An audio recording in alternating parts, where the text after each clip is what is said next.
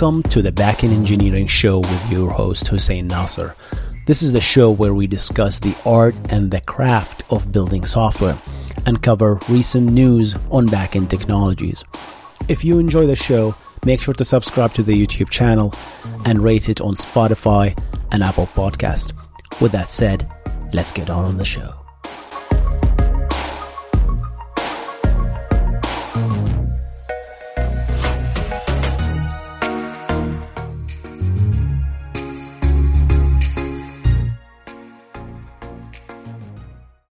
This episode is brought to you by Shopify.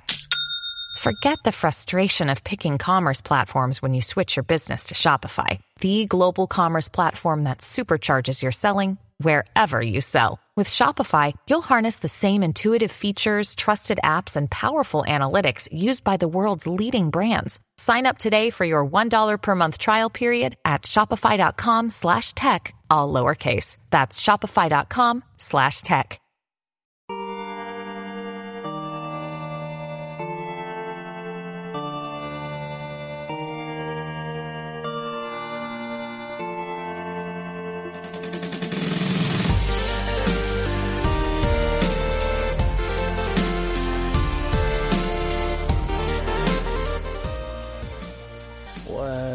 Going on, everybody? What is up, everybody? Hopefully the sound is clear. Everything is good. Can you hear me really clear? So yeah, look at you guys. How are you all doing? Today I'm drinking coffee, cafe, qahwa, and it is Colombian beans.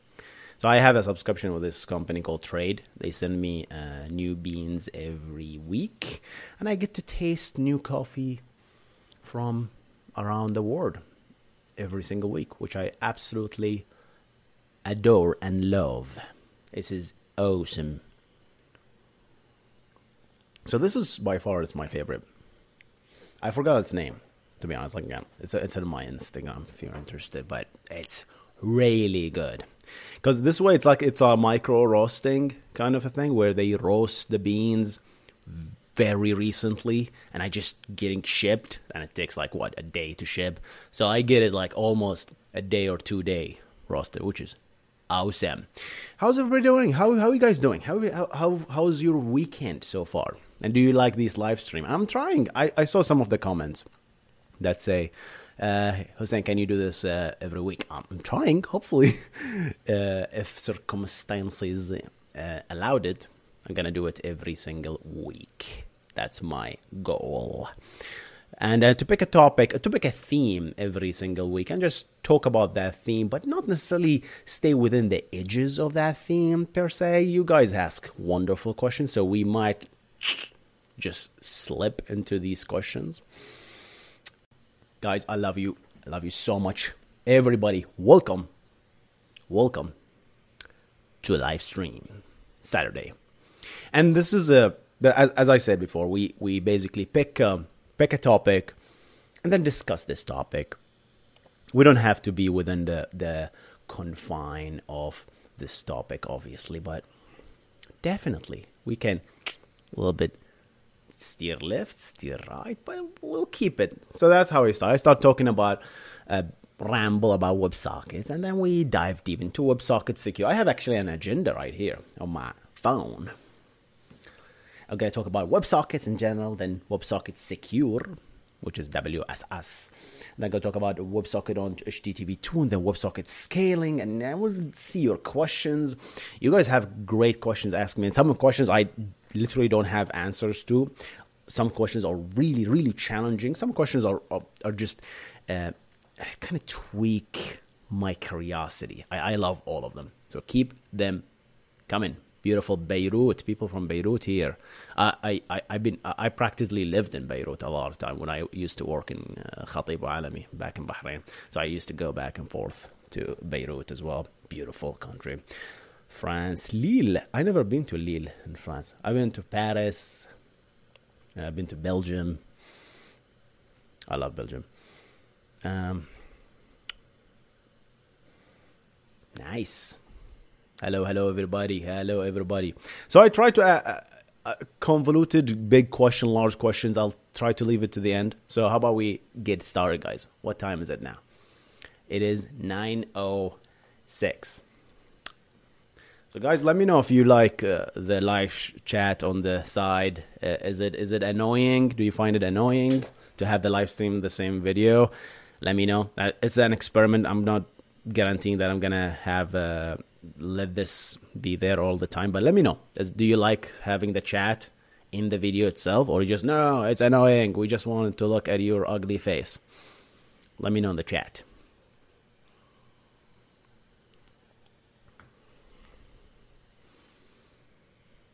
Okay, all right. No, it's looking good. Okay, all right, Wasim. Thank you, guys. All right. It's fine. Okay, people love it. Thanks, Rowan. Thanks, Jitin. Thank you, guys. How about we get started, guys? How about we get started? So, WebSockets. Guys, I'd like always, before I start discussing anything, before I discuss anything, I like to ask the question of that thing that we're going to discuss, that technology.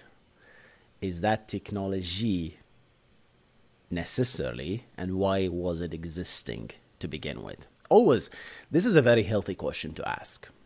Because, okay, why do we have WebSockets, right? So it solves a problem, obviously, right? Otherwise, why do we jump into something that we don't know why it exists?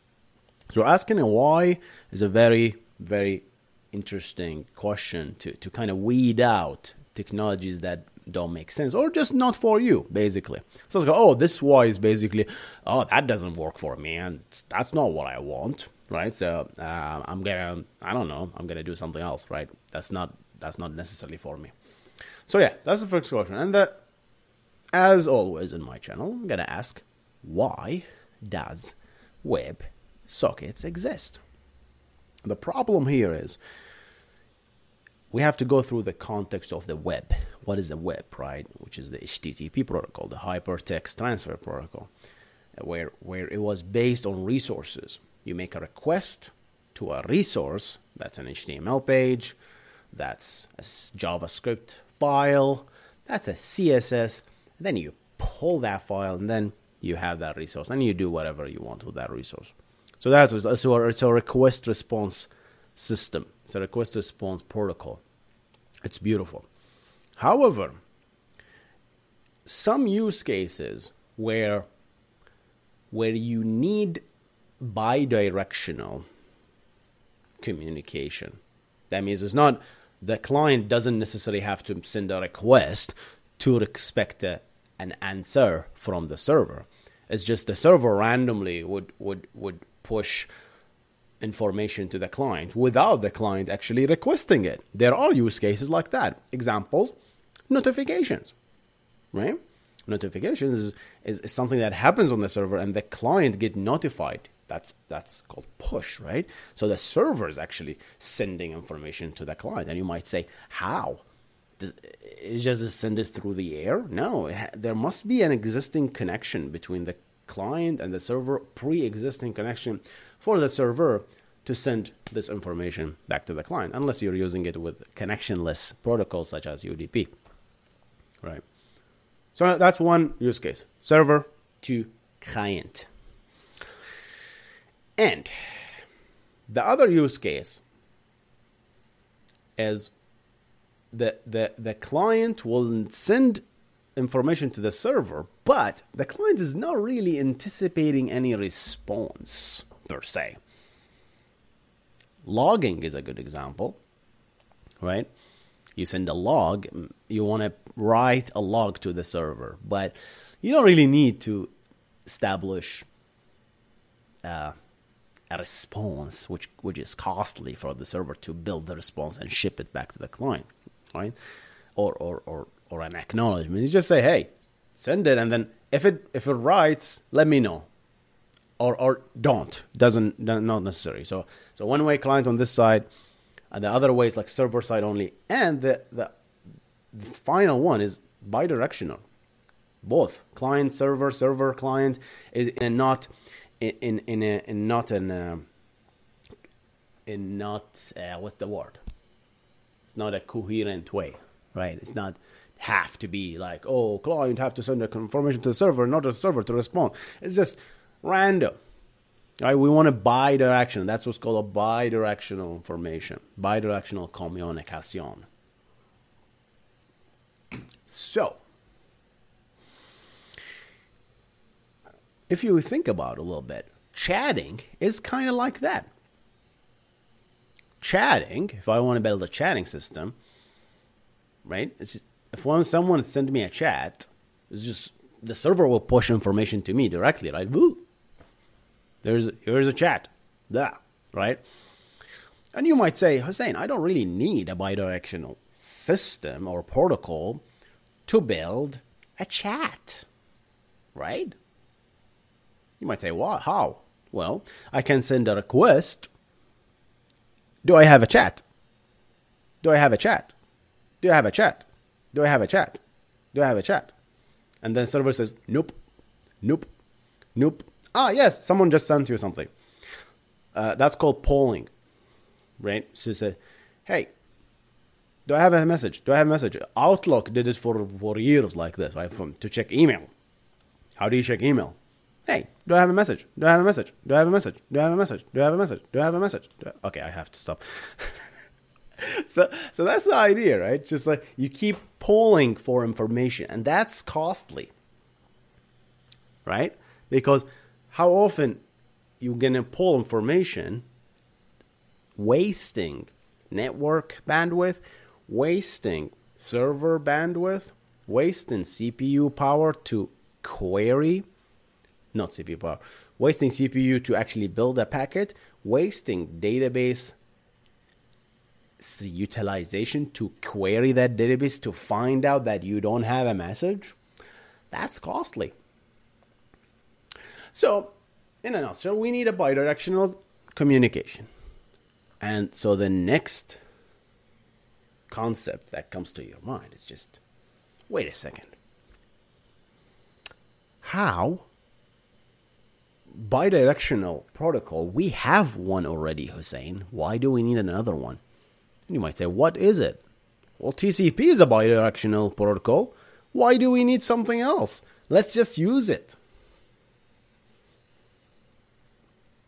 This is what makes you a good engineer.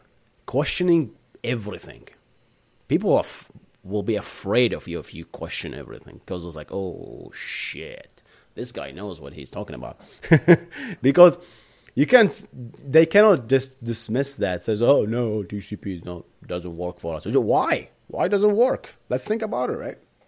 TCP is a bidirectional protocol. Right? If you establish a communication, if you establish a connection between a client and a server, then you can just send packets either way. Who cares? Because the server will have a little bit of a sequence, and this client will have a little bit of a sequence, and then they can exchange information, right?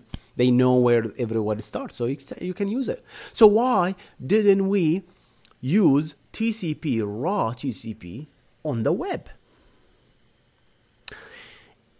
And I don't have 100% answer for you guys, but my guess is to build a standard. TCP is very, very, very low level, and it could be dangerous if you have exposed it to the browser, which is what we're doing. WebSockets is exposed to the browser, right? We're building a standard for the web. And once we build a standard, everybody's going to get it. Browsers, TVs, Rucos, I don't know, phones, fridges. This is a standard. Everybody's going to build it. So we're going to be careful of the security flaws that this happen. So someone, Ahmed says, like TCP handshake, slowing things down. Well, yeah, of course. Slowing TCP handshake is slow, but if you think about it, WebSockets actually uses TCP, and we're going to get to that, right? There is no escape of the TCP. My point with using TCP as a bidirectional communication with chat is not wrong. You can use it to build a chatting system, but it depends who are your clients. You have to build a custom client from scratch, right? Because you can't expose TCP. And that's the problem. That's the mistake Chrome is doing, actually. They are exposing raw TCP in browsers. I talked about that, I believe, in one of my videos. I think it's a mistake. I get how exciting this is for us engineers. Oh, we have low-level TCP. We can connect to anything, because I can write my own client to talk to any TCP client. Think about it, guys. I can talk to a Postgres database because that's TCP. I can talk to an Oracle database. That's TCP. I can talk to MongoDB database. That's TCP. I mean, Mongo, does it expose the HTTP protocol? I don't think it does. But CouchDB does already expose HTTP. But I can talk to anyone who speaks TCP, which is pretty much everything in the world, right? Everyone. You want to build a client server, everyone speaks TCP. So why don't we expose it? The answer is, in short, it's security reasons. Let me fix my hair and a little bit take a sip.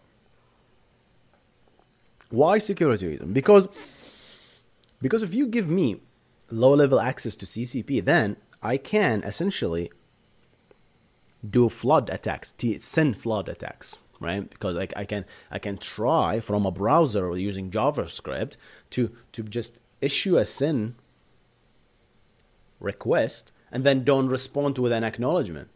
And then just like that, the server will keep spinning, waiting for a SYN ACK, actually, and doesn't receive it. So you go ahead and do it over and over again, just flooding the server. So attacks will be easier. That's one attack that I can think of. Half opens and stuff like that. So we have to be careful. So people for the longest time said, okay, TCP will not work for us. The web community designers have changed their mind recently because they figured out a way to work around this limitation of TCP. And now they are exposing TCP under another name in the browsers. But regardless, we had to build something really quick. And then in the early 2000s, was it? 2001, I think. That's WebSockets.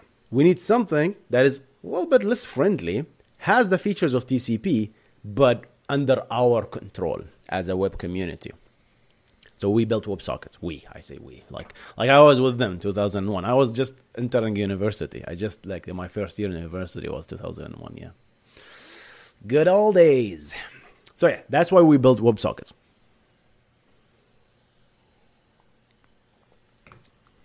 All right. Nice. We still have some discussions going on in the chat. All right. So yeah. So WebSockets was built so that because we have a standard now called HTTP, we needed to build WebSocket on top of that. We didn't need to reinvent a new handshake protocol for WebSockets. And the reason is because the routers in the middle, all the boxes in the middle already understand HTTP as long as it's unsecure, right? If it's secure, routers in the middle of the internet, they don't look at the content. But that's called protocol ossification. The problem with one of the problems that people face when they come up with a new protocol is we have ages of routers and boxes in the middle that try to be too clever by half and try to understand the protocols. TLS, they try to understand TLS, they try to understand HTTP, they try to understand all these protocols, and as a result, they validate these packets. So, that doesn't look like an HTTP packet. Drop. So, to work around it, that's called protocol ossification. It's ossified. It's just held, right? It's just in this place. You cannot tweak it right. So people work around this ossification by either working with the existing protocol on top of it, like what we do with TCP, and we build security, we encrypt everything so that the boxes in the middle says, oh, this is encrypted. We're not going to look at it. If it's encrypted, nobody's looking at it, right? Do you think that HTTP 2 will make WebSocket redundant in the future? Tariq said that. Personally, I don't think so. I do not believe that. Unless the low-level HTTP 2 APIs are exposed to the client, then maybe. And that's basically what you're asking for is gRPC. That's what gRPC exactly did.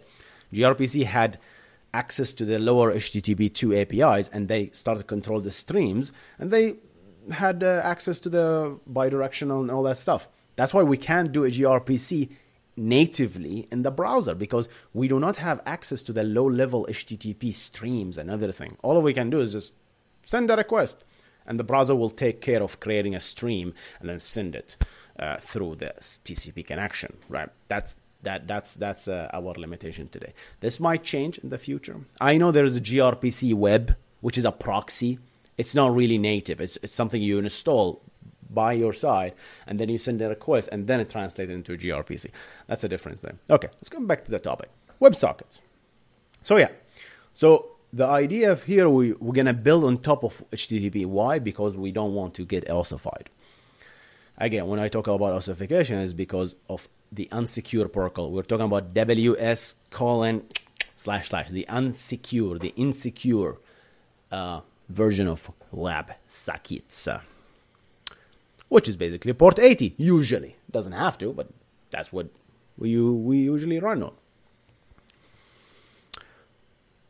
So, what people did when they designed WebSockets, okay, I want to establish a WebSocket connection. What should I do? It says, sure, let's do it this way.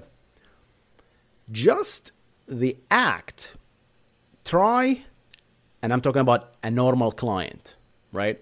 Try to send an HTTP GET request with an upgrade header.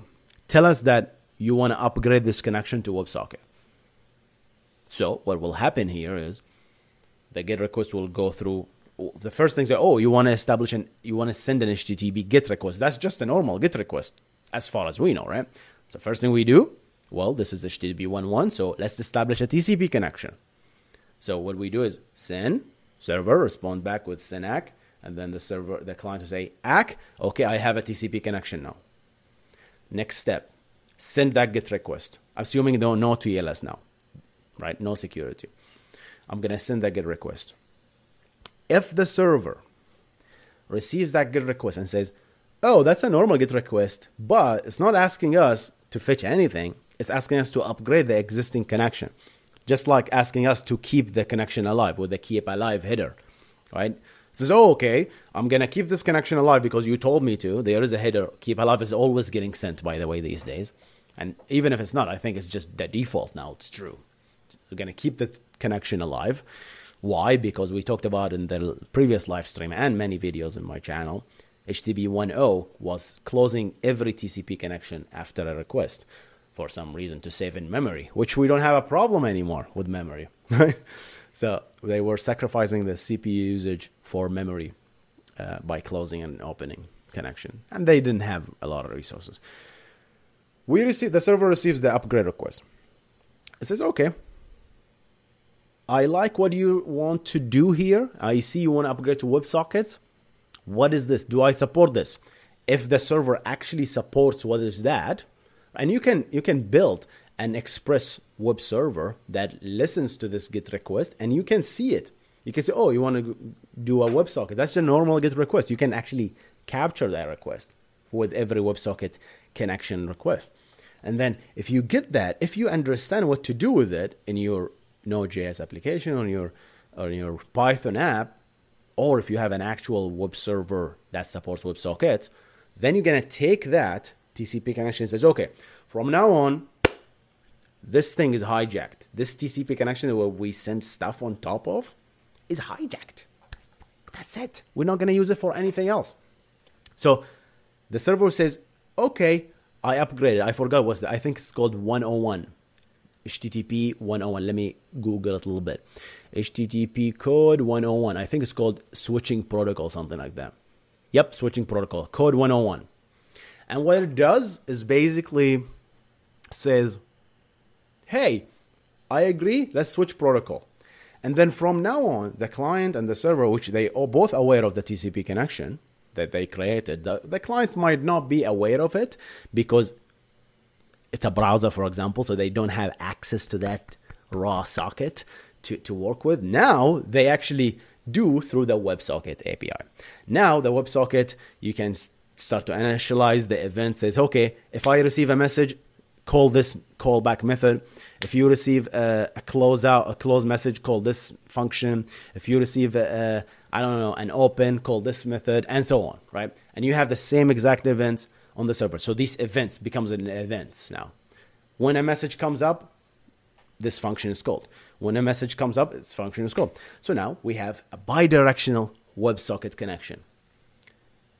How does it work though? Now, if you send anything, garbage, doesn't have to have HTTP content, doesn't have to follow the HTTP protocol. You're tunneled now. You can send whatever you want. It's just content, right? And the routers in the middle will not even interfere with you because they say, oh, this is just content to us, right? Some proxies have problems with this when it's unsecure, tries to understand the WebSocket protocol and fail to. But every message you send with a WebSocket message gets padded with its own headers and its own values and its own length message. It has its own protocol, essentially. That's the trick here. And that's how we build WebSockets. And as we go through this stuff, WebSockets become more popular because it's really, really easy to set up and it's really, really easy to build. It's really, really powerful concept. I love it. Let's take a break a little bit, read the chat, and then jump to the second point. If you have any questions on WebSockets, anything at all, just throw it in the chat and let's have some fun. Next, we're going to jump into WebSocket Secure after this little bit short break. John Lavelle. Hussein Nasser, love this lecture style. There are the things we don't think about every day. Exactly, right? We don't think about these things we take these things for granted. Yeah, it's just like how HTTP work. And once you understand how they work, you really appreciate it when in your code you start a loop and you start a new HTTP client and you close the HTTP client in the loop sending request. I've did this mistake. Previously it says, that sounds good. Let me create a new client, HTTP client, which is basically sending a request, and then send the request and then close. And I was doing it in a loop. I don't know what that was. I forgot. I was doing it in a loop 10,000 times. That is extremely bad. Why? If you don't know what is done, which I didn't back then, right? I was like, yeah, it was close and open, and you might not feel the performance, but why are you doing this? That's a bad idea because you're almost establishing a TCP connection and then close it, right? And not all, there's an overhead of HTTP headers as well, right? So go open, close, open, close, open, close. So the keep alive header is useless in that case because you're physically destroying the object that is the client. I see you like databases. Check FaunaDB. Funny, I was reading this, Edward. I was reading about FaunaDB today. I heard about FaunaDB, I was like 2 years ago. I like what they're going with this, but I just don't like how it is marketed, to be honest. It's just like, hey, do you use Postgres? Do you use Mongo? Throw everything. This is the best database ever. That's exactly what they say. They say it combines the perfect thing between SQL and NoSQL, and then no limitation at all. How can you not have any limitation? Once you read a little bit through the lines, you see, okay, you guys are right, try to distribute the rights, but you guys are slow. And plus, you're not open source. You're on a cloud. So I have no idea how you built this.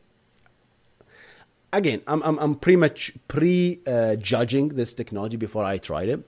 But I'd like to learn more about the underlying technology about it. And I think they are open. Evan is, I think, the author of the database. They are open of talking about that.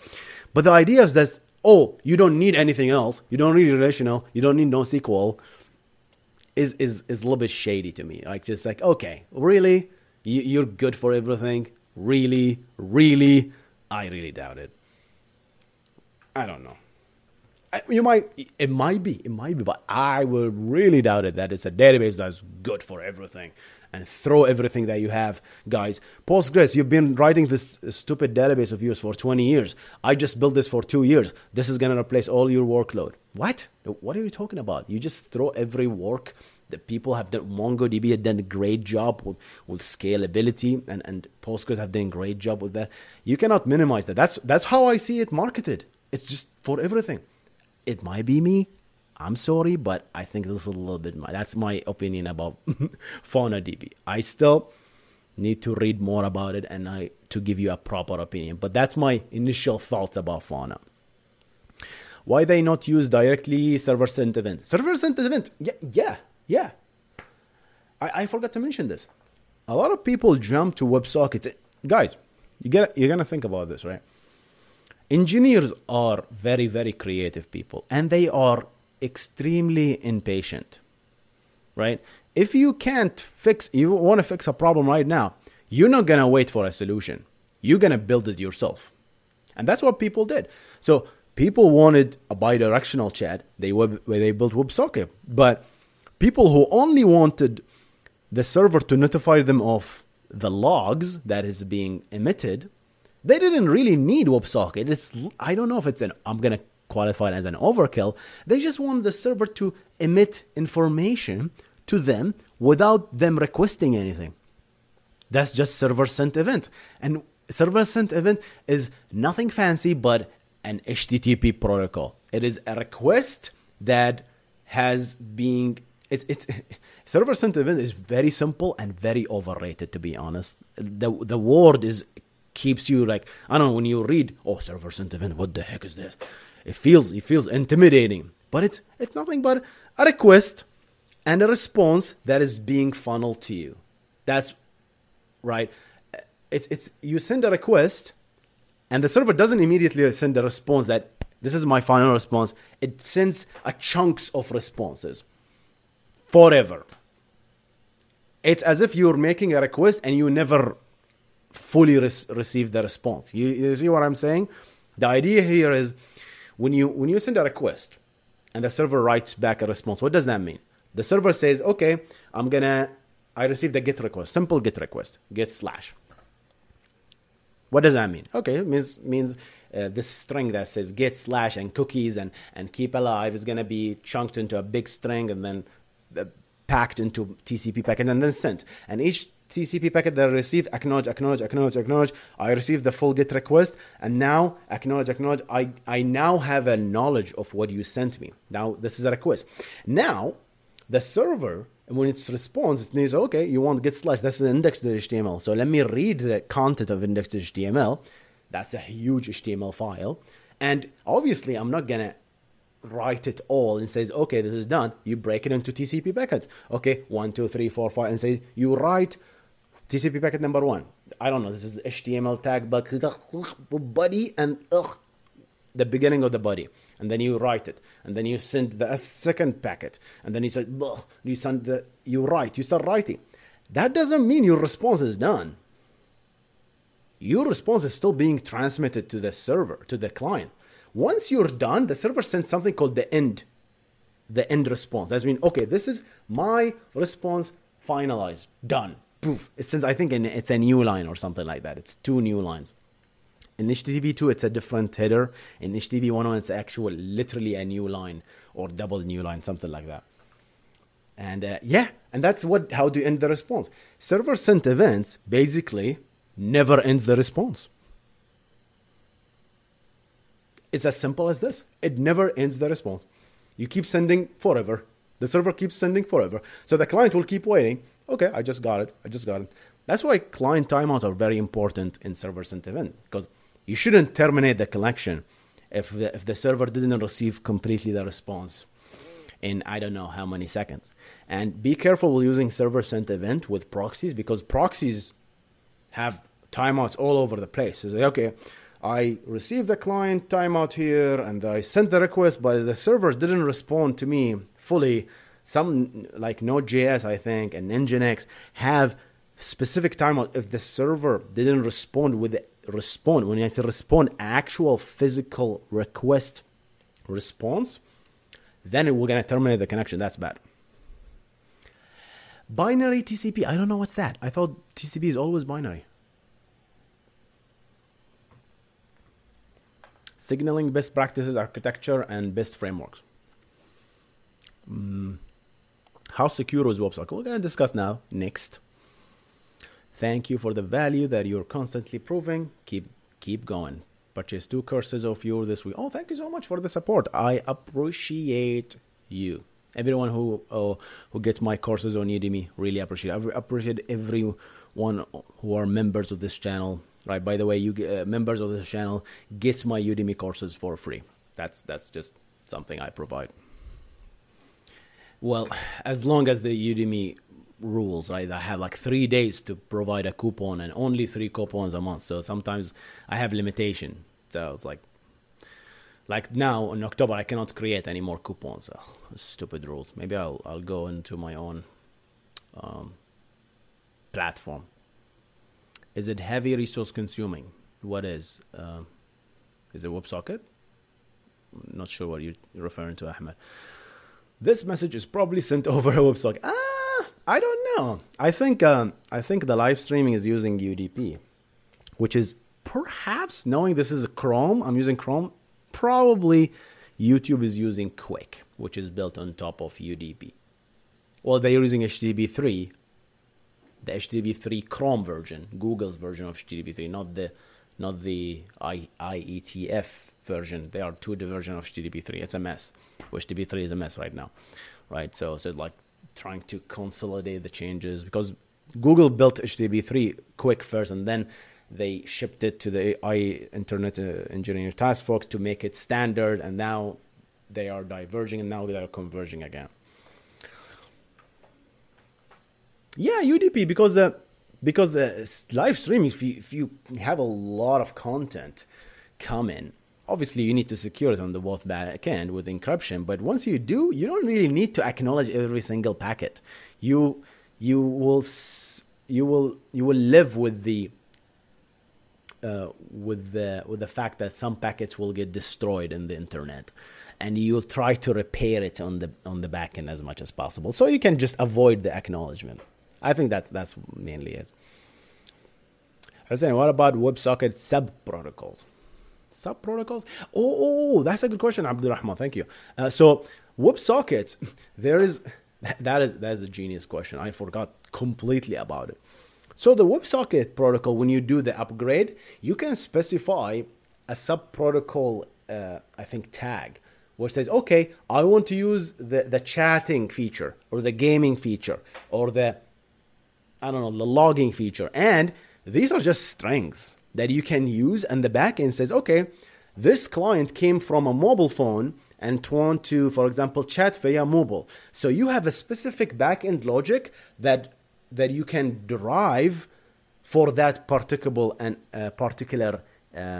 client, right? So that for efficiency reason, for example, you're gonna compress the content, right? Whereas if someone is from the desktop, you can serve them the raw content without compressing, so they're getting it in complete better quality, something like that, right? So that's just an example. How do you do it? It's very easy. In the GET request that you specify the upgrade request, you say, okay, I want to support sub-protocol mobile/chat, right? It's just a string. In the backend, you look for chat/string or mobile, and then you do something with it. It's just an if statement, right? That's what sub-protocols for, I believe, yeah. Nice. Is there any WebSocket error like HTTP? That's a good question. I'm not sure, to be honest. I don't think so, right? Because it's just the errors that happen. Like, what kind of errors were you expecting, right? It's a wild west protocol, because you can send whatever you want. It's not like you're asking for a resource and the resource doesn't exist, thus returning a 404, or you're unauthorized to access a resource and you get a 403. No, not like that, right? I don't think so. You can build your own error code. Error management is a complete different beast when it comes to this protocol. HTTP is the only one who got it right, I think. gRPC is struggling with error management. GraphQL is struggling with error management. Like, how do I know if this is an error or not, right? Yeah. Message formats for WebSockets. You can use any message format. That's the beauty of the WebSocket. That's a good question also. You can just shove it as a binary and then send it. Because, like, take JSON, right? JSON is a JavaScript object notation, which is how JavaScript look at it. But if you convert it into a string, it's just a string, right? And then if you convert a string into a binary, that's just what? The binary, 100. The curly braces is 100, 100, whatever. And it becomes big, obviously, right? And then you shove that binary into the WebSocket and you ship it. How we disconnect WebSocket connection if it's not required? Oh, that's a good question. That Discord actually is doing something like that, right? In the Discord video we did, they had 2 WebSocket connection. One for metadata exchange that is always alive, and then one for voice, right?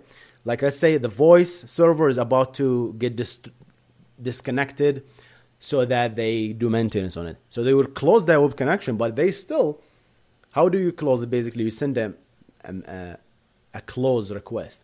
That's a good question. I think there is a specific header in the WebSocket protocol that says, okay, close this connection. I think in my Wireshark WebSocket series, I discussed that. Google Wireshark Hussein Nasser. Wiresharking WebSockets. I did a Wireshark on WebSocket and looked at the packets, how it looks like. It was very interesting to do that. So that was fun. So yeah, once you close it, then you have another WebSocket. Discord have another WebSocket connection to exchange the information. Oh, let's connect through this voice server now. Let's exchange voice information. And that's what Discord uses WebSockets to exchange audio, right? Which is what? Binary. So you can do anything. YAML is better than JSON. Nope, I hate YAML. Hate is a very strong word. I dislike YAML. Let's say that. I don't know. Some people prefer YAML. You saw me. I don't know, guys, if you watch my traffic video. I struggle with YAML so much. I struggle so bad with YAML.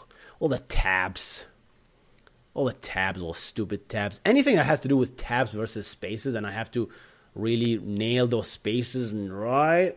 I don't like. That's why another reason I don't like Python. It's just like you have to force me tab versus spaces. And you might say, Hussein, you're just ancient dinosaur. Use an editor. Don't use Notepad to edit Python. Well, maybe you're right. Yeah, I am a dinosaur when it comes to this thing. Sorry, cart key. I'm sorry. I know you like YAML. Hi, Hussein. Please answer my question. My app exposes some REST API in one port. Can I do WebSocket communication on the same port? Ooh, that's a good question. So, if you listen to a port, that's your HTTP port, and you send an HTTP request on that port, you can send an HTTP request on that port. However, think about it this way. You can now convert that TCP connection into a WebSocket. So that TCP connection that you just created is dedicated for WebSocket. So Vishal, hope I pronounce your name right, asked the question, okay, can I reuse this same port to do something else, to send normal GET request? Absolutely, you should be able to. I don't see a reason why not, because that's just a TCP connection that you lost on as a result of WebSocket, because you cannot use that same TCP connection to send normal GET request anymore. That's done, right? So what you do is just establish a new TCP connection with the same port. You can establish unlimited number, not unlimited. You can establish a lot of TCP connection on the same port from the same client, right? It's not just one connection. So establish the same TCP connection. I don't see a reason why you should listen on another port. I don't see a reason at all. Maybe there's something I'm missing here. But yeah, definitely you can establish a number of TCP connection. The browser is establishing a lot of TCP connection to a single port from the single client, especially when HTTP 1.1.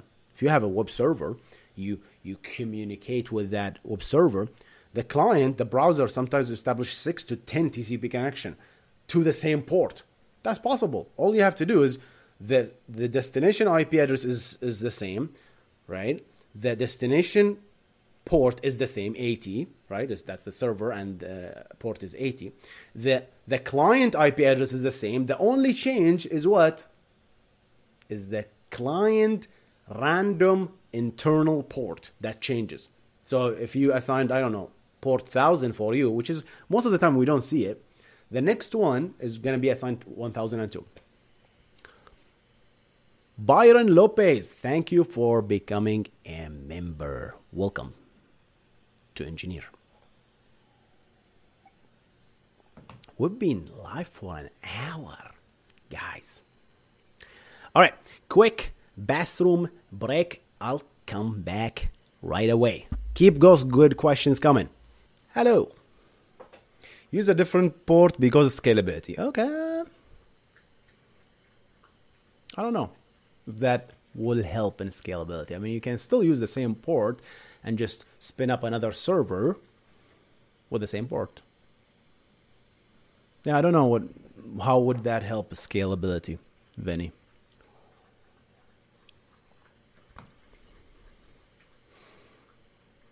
But Vinny, by the way, guys, he has great contribution to the channel a little bit. Sometimes he has a little bit snarky comments, but I appreciate his comments a lot. He has good feedback on all of my videos, and he helps the community. So thank you, Mr. Vinny142.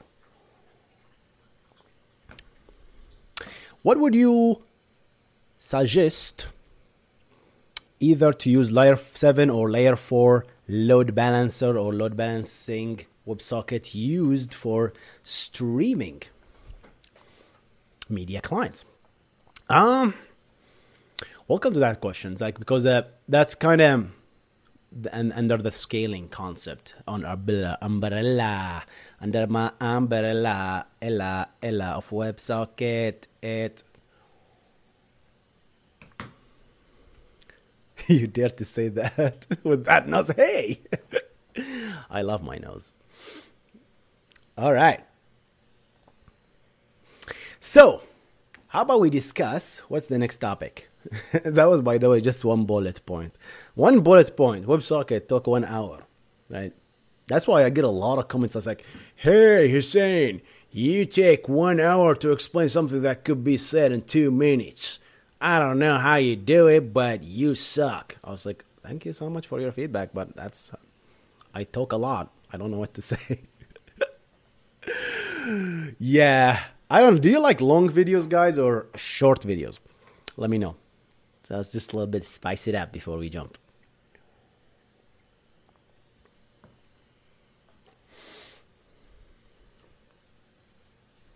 Short video or long videos?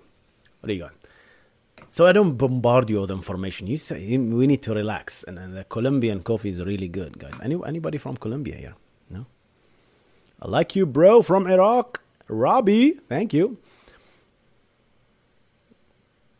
Well, WebSocket without WebRC cannot be used for media streaming.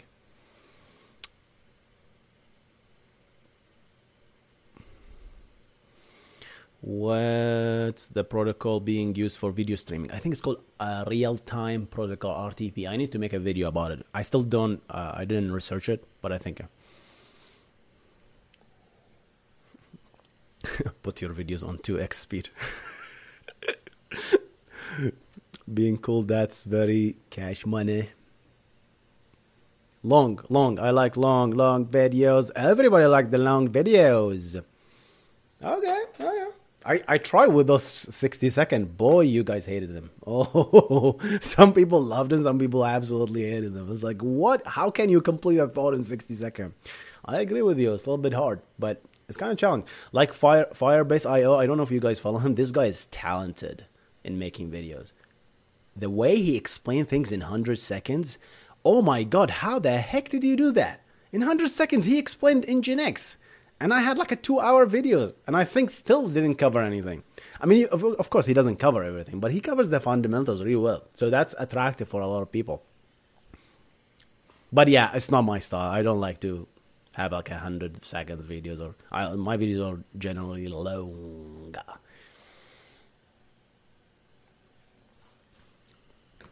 How do you do load test on Socket.io? Sheikh, I don't know anything about Socket.io, unfortunately.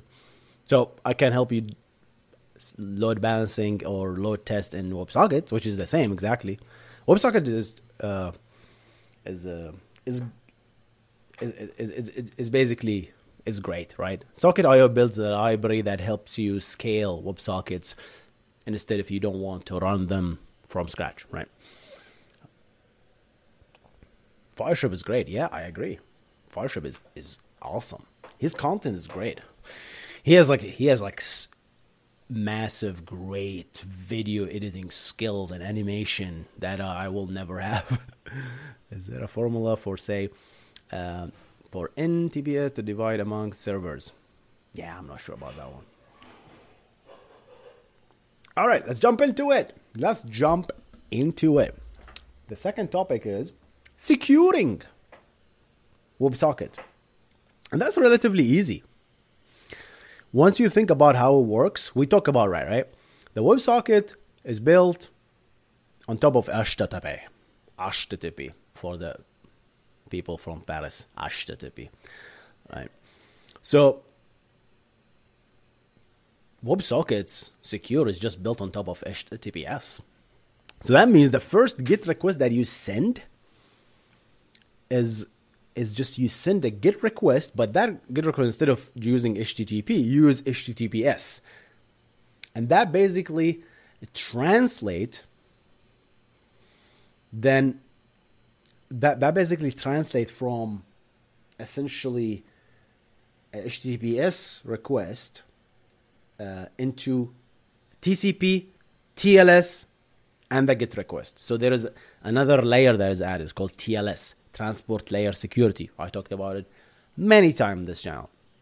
I talked about it for beginners in general. I talked about it a little bit with mathematics, which I keep forgetting the math of it. It's just very, very difficult, right, to remember and all stuff.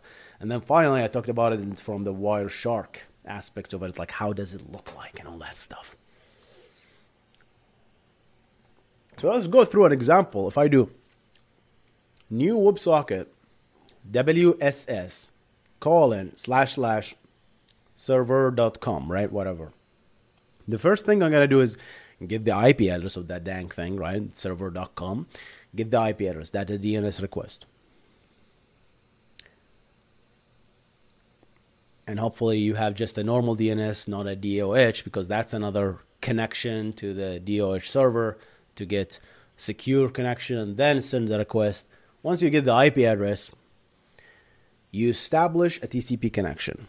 Still, we're talking TCP. That's a beautiful part, right? So the SYN/ACK. So we have a TCP connection. We're still not encrypted. But the client knows now it's WSS. That means it's secure. Security. That means that the first thing we're going to do is establish a TLS connection after the TCP connection. So what do? We say, okay, client hello. Let me generate my side of the keys. Here is a client hello. I support up to TLS 1.3. I also support 1.2 if server don't support that. So the server will receive that's okay. I support TLS 1.3, so let's finish up the handshake right there. So it's just one round trip, right? So 1, 2, 3 for the TCP and 1, 2 for TLS 1.3. Let's assume TLS 1.3. If it's TLS 1.2, then 1, 2, 3, 4. So 2 round trip, 4 request for whatever. 4 packets sent and forth. That's wrong, not packets. It could be more than 1 packet. It's just 4 round trips. It could be more than that. Depends on how big the TLS request is. And once you have this, now the server and the client just agreed on keys to use for encryption, to encrypt this stream, right? to encrypt these packets. And now, all of a sudden, the client can send the GET request, but before it sends it, takes the key that we just agreed upon, and then encrypt the message, and then send it. And that's it. Everything now, if you want to send hello string as a chat message in WebSocket, the client will encrypt it with the key that they agree upon on server, and then they send it, and the server will decrypt it. So that's how it's basically done. That's why you have to kind of think about it, right? If you're doing, once you open a WebSocket connection, the cost is really high. There are a lot of things going on, right? TCP and TLS. I mean, it's the same thing with HTTP, right? But with WebSockets, there's an additional cost of, there's ping-ponging that WebSockets do. I forgot to mention that. It's like to make sure that the connection is alive, the clients and the server sends like a dummy message between each other to let each other know that they are alive. I found that from the RFC, and then I saw it when I Wireshark that protocol. I saw, what is this message? Ping pong. It's literally called ping pong. So it's funny when you actually understand how things work and how things look like. It's really amazing. So that's WebSocket Secure. Let's end this stream by discussing a little bit of a load balancing. I want to keep it around 1 hour, 15 minutes. So I can go have a little bit of breakfast, enjoy my family, and you guys can go enjoy your weekend. So scaling WebSockets is very interesting, right? Unlike scaling HTTP servers is the best and easiest approach because HTTP is stateless. That means if I'm going to send a request to a server, HTTP server, GET request, for example, I don't care which server lands that request and serve me. So that's why it's very easy to send that GET request to a reverse proxy, Nginx, HA proxy, Envoy, Traffic, anything. And then that reverse proxy turns around and send it to a backend server. So it can essentially have multiple backend server and then can easily round robin between them one by one with every request. So technically what you're looking at, I'm talking about layer 7 load balancing obviously here. So the client, normal HTTP connection, you establish a connection between the client and the reverse proxy. So that's one TCP connection. And then you send your HTTP request on top of it. Each request, the server, the reverse proxy looks at it and says, okay, that's a request you want me to serve, right? But I need to ask a backend server. So it's configured in the reverse proxy that these are the backend servers. So, okay, based on my load balancing algorithm, I can either send it to this, and this, okay? So it keeps knowledge, it keeps track of, okay, I just sent it to server 1, I need to send it to server 2. So it sends that request to server 2 and then waits for the response. Meanwhile, the client's still waiting. It's all synchronous, right? So the Nginx sends that request to the server 2 and then server 2 comes back with a response. That's easy because it's stateless. It's not like server 1 had some state that server 2 needed anyway. It's HTTP is stateless. You're accessing resource. You're querying a database. Yeah, the state is stored in the database, but the servers are stateless in this case. The whole system is always stateful almost all the time. So now I get a request and then a response. The Nginx takes that response and then shove it back to the client. And that's how it works. So if the client sends another request on the same TCP connection, that request will go to server 3 and so on. That's called round robin. So the Nginx will 1, 2, 3, 1, 2, 3. That's why in my proxy versus reverse proxy, I say the reverse proxy is basically when the client doesn't know which server is being served from. And that's true, right? You send it to the reverse proxy, you have no idea which backend server you're being served from. It's just the reverse proxy is hiding that knowledge from you. In the proxy, it's reverse. The server doesn't know the original client, right? That's how I like to understand it, because the first time I heard about proxy and reverse proxy, I was confused. So I came up with this definition, and it still holds, and people love it. That's my most popular video in this channel, by the way. It's funny how when you understand things and you try to explain the way you understand it, people can relate to that. And instead of using complicated words. And sometimes someone says, no, that's not really true, because you can essentially transfer the knowledge of the client through headers like X forwarded to. I mean, yeah, but no, really. From a layer 4 perspective, you still don't know who is the original client, or because that IP address is hidden, unless you actually write it. That's kind of cheating. That's a load balancing setting. Yeah. So essentially, that's a load balancing concept. That's how you do load balancing in HTTP. Now, WebSockets, guys. Let's translate this. How does WebSocket work in load balancing scenarios? Nginx in the middle.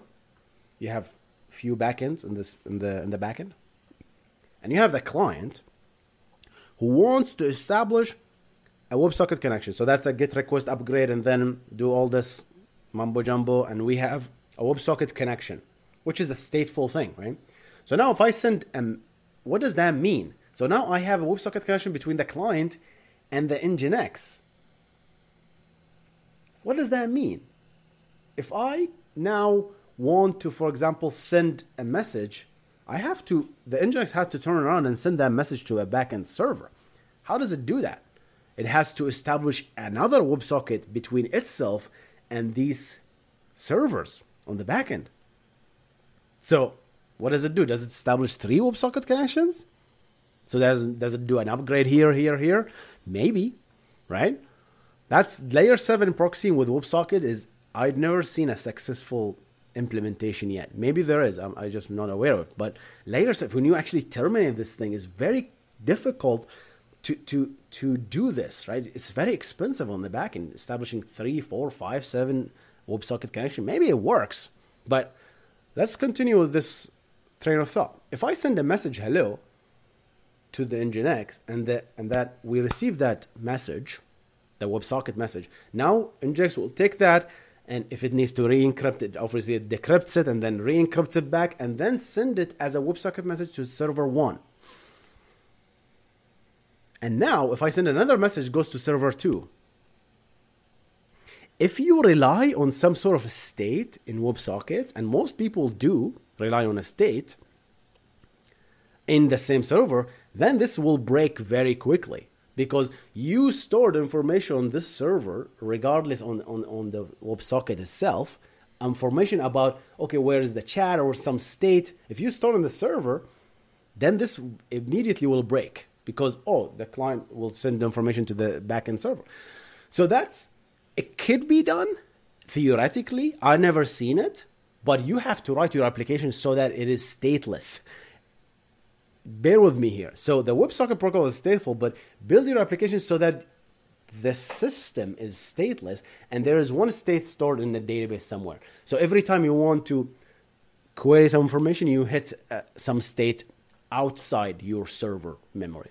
It's okay to cache, but be careful of that. So what is the common implementation with WebSocket scaling? It's layer 4 proxy. So what does that mean? That means, and that's the easiest by any means, and that's the most common one I saw, is HA proxy does that. I believe Nginx also does that. If I have a client and I say, okay, I want to establish a WebSocket connection with a reverse proxy, it says, okay, let's upgrade. The WebSocket, the Nginx will know, you want a WebSocket connection. Wait a second. Just wait a minute here. I am going to assign you to this TCP, to this backend server. And that's it. We're going to start now tunneling you as a client always to this backend. So now, technically, the Nginx just acts like almost like just a mediator. It just forward the same GET request upgrade to the backend blindly. And then the server will respond back and say, okay, let's continue this connection. I agree. Switching protocol. The reverse proxy Nginx will just respond back. It will not look at layer 7 content. It will not attempt to understand that, this is a WebSocket connection. It will not try to do any of that stuff. It's just literally a layer 4 proxying. So that means every request, every subsequent request on the same WebSocket connection to the Nginx will always go to the same backend. That's the stickiness. You create the stickiness. So that's safer, right? So even if HA proxy have this ability to start with a layer 7 proxying and immediately flips you back to a layer 4, whether you like it or not. So now you're always stuck to one backend for safety reasons. But now, as I speak about it, I think layer 7 web proxying is doable as long as the proxy front end, not front end, the proxy back end understands how to talk WebSockets on the back end. That's very critical, and not a lot of people understand this. The reverse proxy, if you want to do layer 7 proxying, layer 7 gRPC, layer 7 WebSockets, your reverse proxy need to understand how to talk that protocol on the back end, not just front end. Front end is easy. It's just can you talk on TLS on the back end? Can you talk WebSockets on the back end? Do you have the client libraries and the knowledge to essentially talk gRPC on the back end? That's work for the proxy. And recently proxy started supporting that. So when you say like, HA proxy supported gRPC with this release, that means they talk about definitely layer 7 proxying, where you terminate the gRPC connection, decrypt it, look at it, make sense of it, do rules on it, and then reestablish it on the backend. And this way you can do it to any server as long as you know what you're doing. That's very, very, very interesting. So that's basically scaling. And when you talk about scaling with this thing, man, every request. Now let's go back to the same WebSocket scaling with layer 4 proxy for simplicity. So now if I establish a TCP, a WebSocket connection, I'm always going to be funneled to the same server. That does not mean that a next connection will always go to the same server. No, it will go to another server, but you still stuck to the same server for subsequent requests. So a new web request will go to this server, a new WebSocket connection will go to another server, and always a brand new will still do round robining to Nginx from layer 4 TCP SYN-ACK perspective is going to do these round robining. It's just per connection. And I showed that many times in my Nginx video and HA proxy through curl, actually. If I do a curl, I've been response by server 1 and then server 2, server 3, and so on. But yeah, that's it, guys. Greetings from Brazil, Siegfried. Abdurrahman asks, how to load balance WebSockets when I use PubSub pattern? So, that's a very interesting question and a little bit convoluted, right? So let's separate these two together. What does that mean, separate that two together? Separate them from each other. Inglesi is very hard. English is very hard, guys. We're trying to learn here. So, PubSub is the pattern where, forget about WebSockets, right? So PubSub is like I publish to some broker, and then some other consumers consume from the broker, so that I am detached from the end consumer. I'm not aware of the consumer, and that has a lot of use cases and beautiful use cases, essentially. Because you're detached. Now you can just publish to this broker, and then you can just all the consumers will connect to the broker. Now let's add this with WebSockets. PubSub can be implemented with anything, literally anything.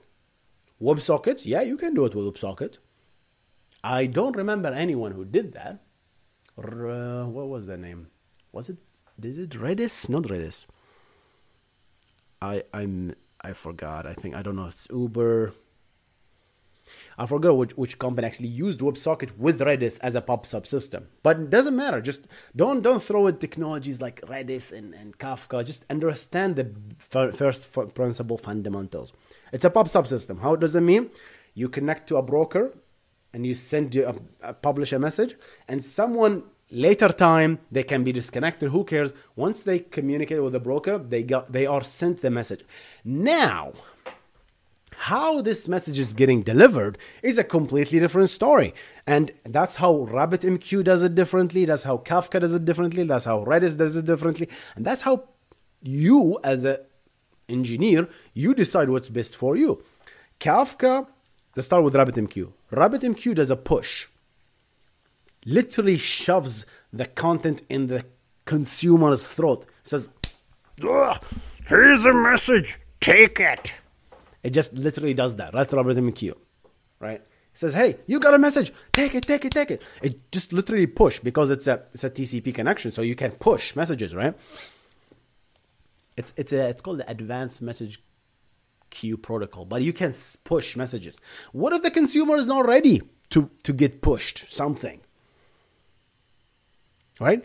What does that mean? If the consumer is not ready to get pushed anything, right? Sometimes if the consumer is not ready to consume these messages, you just put a lot of work at your side, the server, to have the responsibility to deliver this message. And that's very expensive, right? Sometimes it works. If you have like a little bit fewer consumers, not millions of consumers, if you have like fewer consumers, push my work. Kafka did it very smartly. They did something called long polling. Think of long polling very similar to server sent events that we talked about, where you send a request and the server will not write any response back to you. It will just says, okay, I got you, all right. It will not respond to you. It will just wait for information to be received. Once a few bytes is received on the back end, then it writes the result back to the server. So the client is responsible for long polling the connections, not just normal polling which says, hey, do I have a message? Nope. Do you have a message? Nope. The Kafka doesn't say nope. It just say, okay, let's ignore that client a little bit and just wait for the new message. Oh, we got a message. Oh, someone just made a request a few minutes ago. Let's respond back. That's why where timeouts here become really tricky. If you have to implement timeouts, really tricky in this case. So I'm a little bit scared when it comes to long polling and SSE. Always my first immediate thing is like timeouts. Damn it, timeouts. So yeah, that's how Kafka does it. Redis, I believe it also does push, right? So that's how you do it. WebSocket, definitely you can use WebSocket with any pub subsystem. I take that back. You can use WebSocket in a pub subsystem, not any WebSocket. So a pub subsystem like Kafka, RabbitMQ, and Redis uses their own protocol for performance users because they said, hey guys, this is what we think is good for us. So we're going to start using that. And that's it. So that's where when you start authoring, when you think about how people author this, boy, it's a very interesting concept. Hope that answers the question.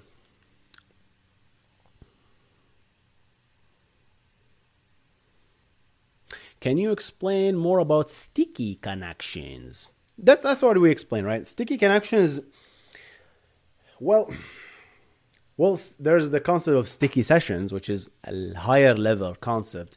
And there is a sticky connections, which is a lower level concept. So a sticky connection is layer 4 proxying, exactly the same thing, right? Where you establish communication between you and the reverse proxy. And the reverse proxy must always stick your connection to a single backend and only that backend. Why?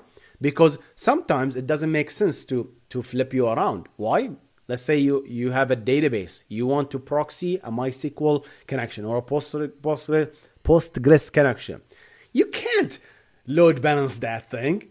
It's impossible, right? Because it's a stateful protocol. Postgres and MySQL, you have to always take them to the same backend, right? Unless you're sending queries, right? If you're building your application in a stateless manner and you don't care which server you hit, then that might work. You can do a layer 4 proxying as long, again, the reverse proxy understand that. But most of the time, layer 4 proxying or sticky connections, hey, just take me to the same server because I'm going to store stuff on that server. Let's say you're going to open a cursor on the database, right? If you open a cursor on the database and you start pulling information, you have to use sticky connection. Otherwise, your architecture sucks.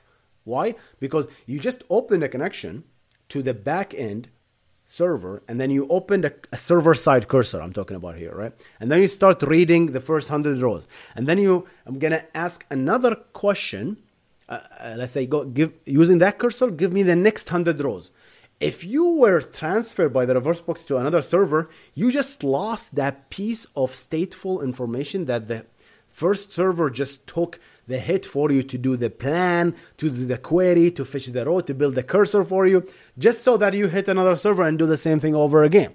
That's why sticky connection in this case is very useful. But if your queries are stateless in a sense that I don't care, my queries are fast, I'm going to fetch a row or two, I'm not going to fetch a bulk of row, I'm not going to open a cursor or anything like that. So yeah, that's it. SQL is stateless unless you start a transaction. Oh, that's a good.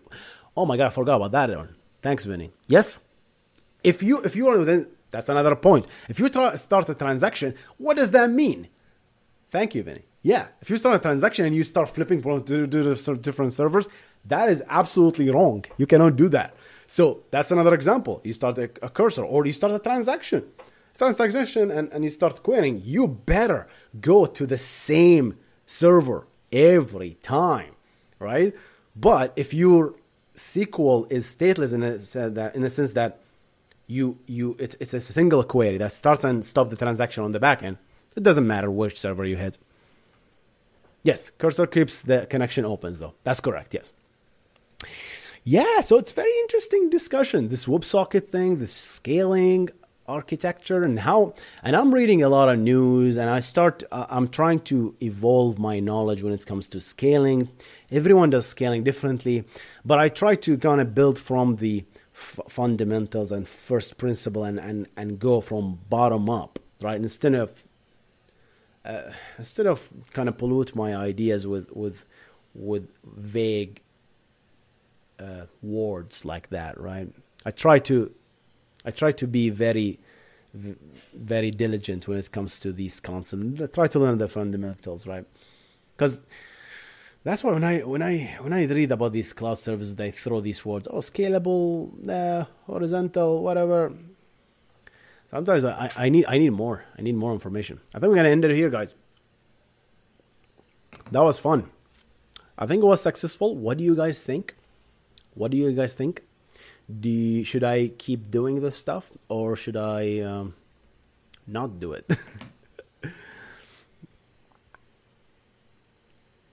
Correct. So sticky connection are just to make sure that you are hitting the same client, not the same client, same server is assigned to you. Yes. So it's like sticky. And you can do sticky sessions at the layer 7 level, right? A lot of people prefer that by having some sort of a cookie or sometimes of a session ID that says, okay, I want every request to go to always to this server. Sometimes the people do it for hacky reasons because they couldn't figure out why their application is failing. They do a sticky session. I am against that kind of sticky sessions.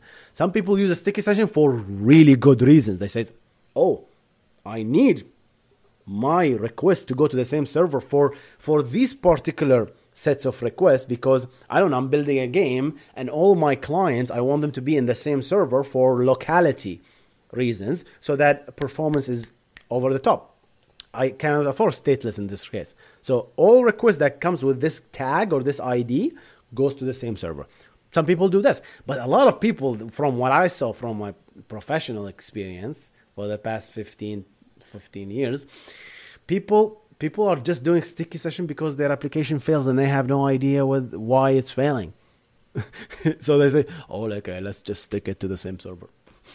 But their application on the backend was stateful because it's just they're relying on some server or some variable, and that variable, when you hit another server, doesn't exist, so application crashes. So yeah, I'm not saying stateful applications are bad. When you really want to build an application, understand why you're building it this way and understand the stickiness, right? Sticky is another word that just thrown around. Please keep doing it. Please. Okay. All right. We'll keep doing it. Stream once a week. I'll try to do this weekly. I like Saturdays. It's a weekend, and I think everybody. This is a good time, right? What do you guys think about the time? 9 a.m. Pacific. So, guys, some people are some people are the evening, early evening. I think we're good with everybody. They are good at the time. It's a weekend, so people, even if they stay a little bit, I think they're good. I'm gonna try to make it an hour and a half, hour maximum, hour and a half, like that. But yeah, I really, really, really appreciate you. Hi, Hussein. Discovered your channel a while ago. Beautiful content. Fan from India. Thank you so much. God damn, I love it. God damn, I love that name. God damn. God damn, I love it. Yeah. Any idea for next week? Keep throwing it. Tweet at me, HNASR, for ideas. Probably I'm gonna talk about there's an idea. Maybe databases. So we can gonna piss some people off because I'm not an expert in database. I try to admit as much as possible that I'm not an expert in anything. I just I'm kind of I like to learn these concepts. I've been working with a lot of databases, but I don't consider myself an expert. So people like Vinny and others, I have a lot of people, Richard, on my channel. They give me great database advices, and it's something that I can't think of. So maybe about databases, we'll see. Love you from Israel. Thank you. Thanks, Dave. Time series. Oh, that's fancy. I'm not that fancy.